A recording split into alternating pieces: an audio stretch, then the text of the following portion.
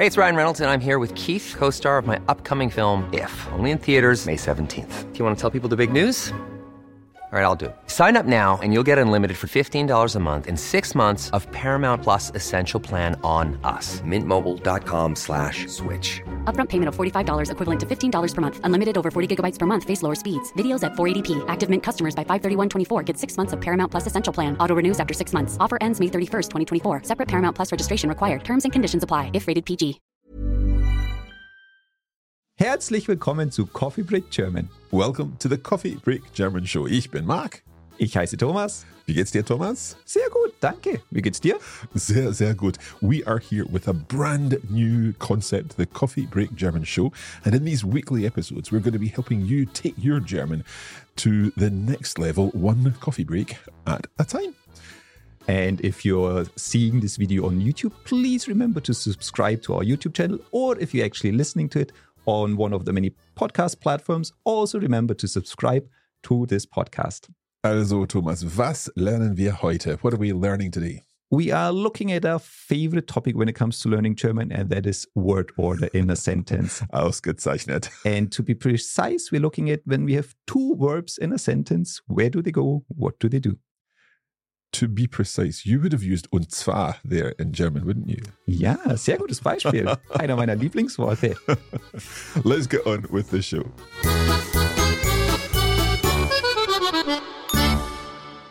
So tell us about word order in German. So I think there's a lot of topics you come across when it comes to word order. Today, I really want to focus on having an auxiliary verb and a main verb. Right. And what happens? Can you think of examples for auxiliary verbs? Yes, so we might be thinking of something like werden. Ganz genau, when we're forming the future tense. Mm-hmm. Another one?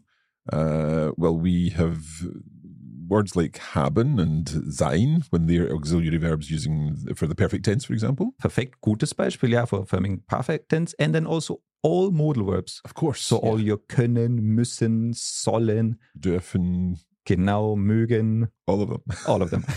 So word order when it comes to two verbs basically in the sentence. Genau. Okay. And as I said, one is called the auxiliary verb, but we just said. And then the other one is the main verb. Mm-hmm. And we see where do those two go in relation to each other and in a sentence. Okay, so I guess it makes sense to look at some examples.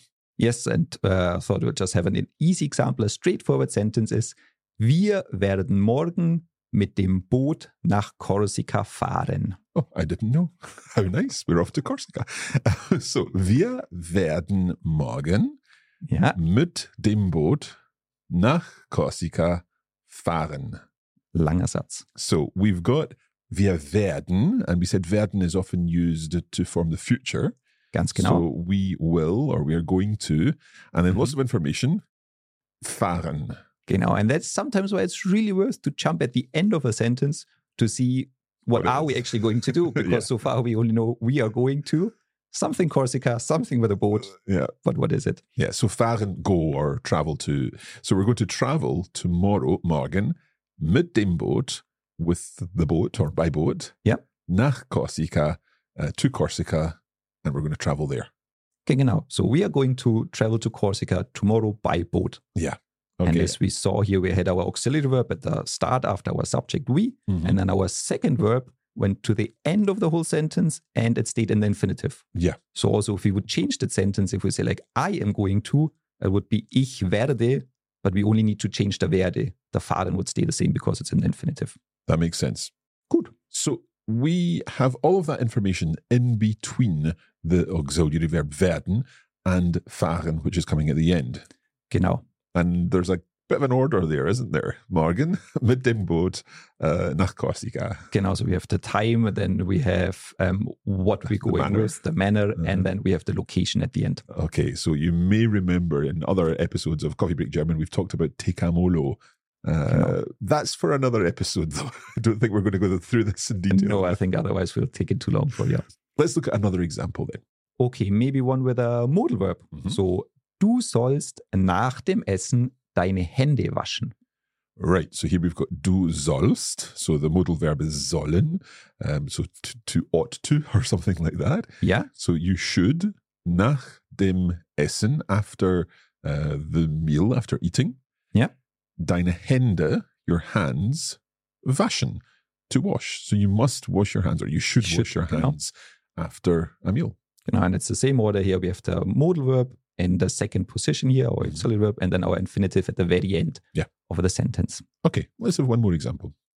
Mein Vater hat gestern Abend für uns gekocht. Right, so here we're seeing an example in the perfect tense. Genau, and you probably also know our end verb, our second verb at the end is a little bit different. It's not in the infinitive this time. It would be the past participle there. Genau. Because we're using haben gekocht from the verb kochen, but gekocht. Genau, so we have cooked. Yeah. So mein Vater, my father, hat gestern Abend, has yesterday evening, für uns, for us, gekocht, cooked. Genau. So my father cooked for us yesterday. And again, whenever you see those haben or sein, I think it's a very good idea if you want to like translate a sentence, jump to the end. Yep. And then the rest of the sentence often makes a lot more sense because you know the context of the sentence, you know the second verb. Yeah. So jump back, see what they're actually talking about, and then kind of rest falls into place. Everything falls into place. Sehr gut. Okay, so that is kind of straightforward examples when we're basically using two verbs together. But there are some other situations which can have a role to play, aren't there? Genau. So they, as you said, they were really standard sentences. It was the subject, then our auxiliary verb, and then the other at the end.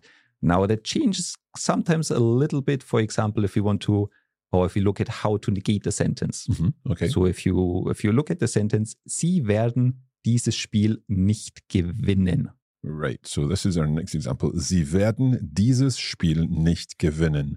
They are not going to win this game. Perfekt, ja. But the nicht is just coming before the gewinnen at the end. Genau. So if you have the auxiliary verb, main verb combination, you put your nicht before your main verb at the end, which sometimes I think if you have really long sentences makes a big difference in understanding, you know, if they're doing something or if you're not doing something, because you have all that long You're still sentence. People start thinking about, oh, what is that? And then at the end you have a nicht gewinnen. And so just always be careful to pick up the nicht or the no nicht. To see what they're talking about. Yeah, I always think about interpreters, and when interpreters are interpreting from German into English, for example, and they have to wait right until the very end, and obviously in a formal situation, in a conference or something like that, the sentences might be quite long. Yes. And you're waiting to find out what the final verb, and that if it's happening or if it's not happening. So Thomas, that's with nicht. Are there other situations where we have to be careful? Yes, something else, and people have probably come across this before, is when you have like a phrase at the start, so either like a temporal phrase or an adverb, and then you probably know what comes after that. Yeah, so when we start, like if we're saying yesterday I cooked, it would be yesterday cooked I. Genau. So the verb always comes in the second position, and it's the same if you have two verbs. So for example, in the sentence, letztes Jahr sind Sie mit dem Auto in den Urlaub gefahren? Yeah, okay. So, letztes Jahr sind Sie mit dem Auto in den Urlaub gefahren. So, last year they traveled by car on holiday. They went on holiday by car. And as you just mentioned, just make sure the verb, even if it's an auxiliary verb, comes at that second position, and then the subject follows afterwards. That makes sense.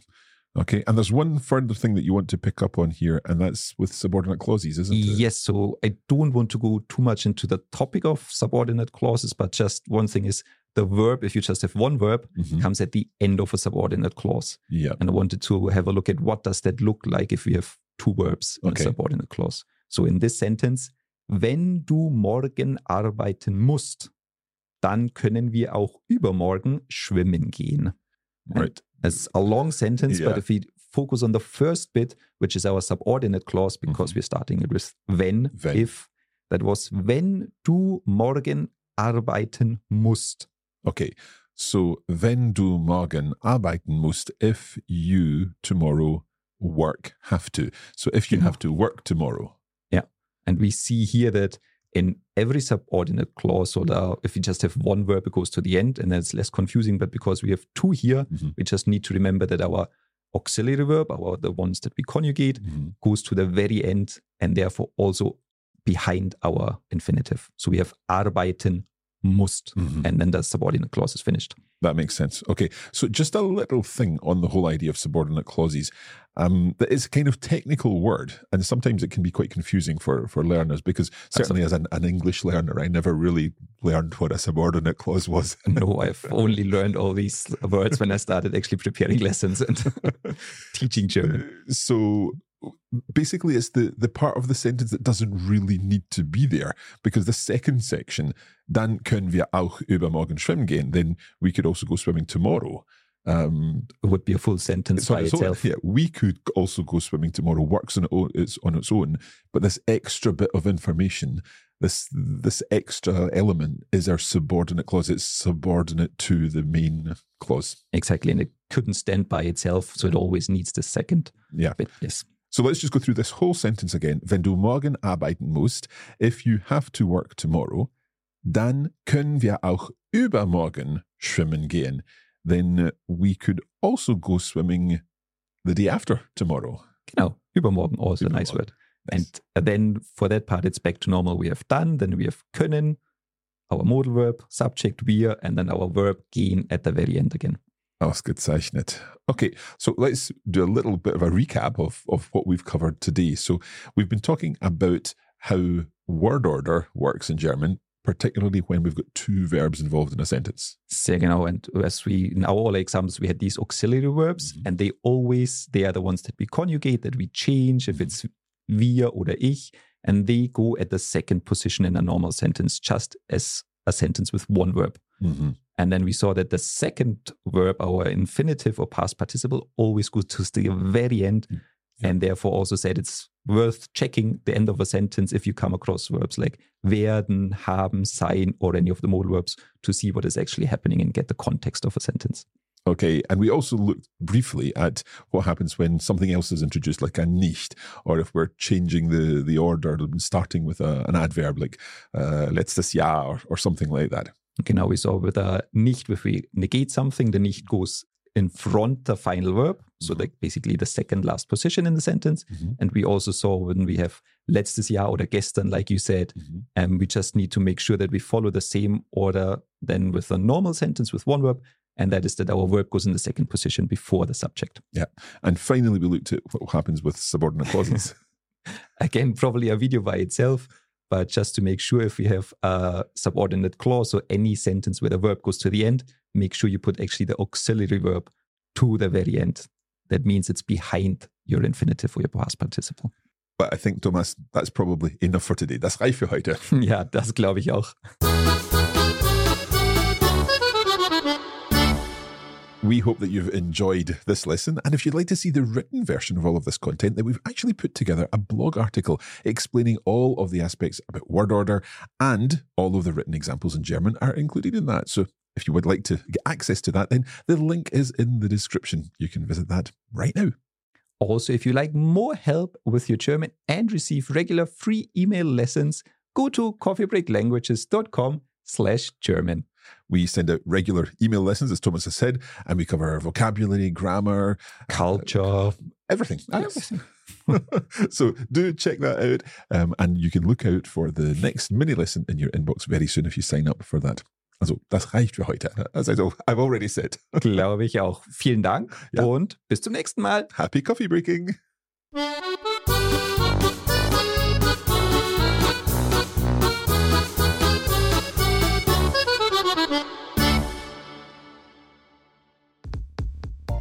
You have been listening to a Coffee Break Languages production for the Radio Lingua Network. Copyright 2023 Radio Lingua Limited. Recording copyright 2023 Radio Lingua Limited. All rights reserved.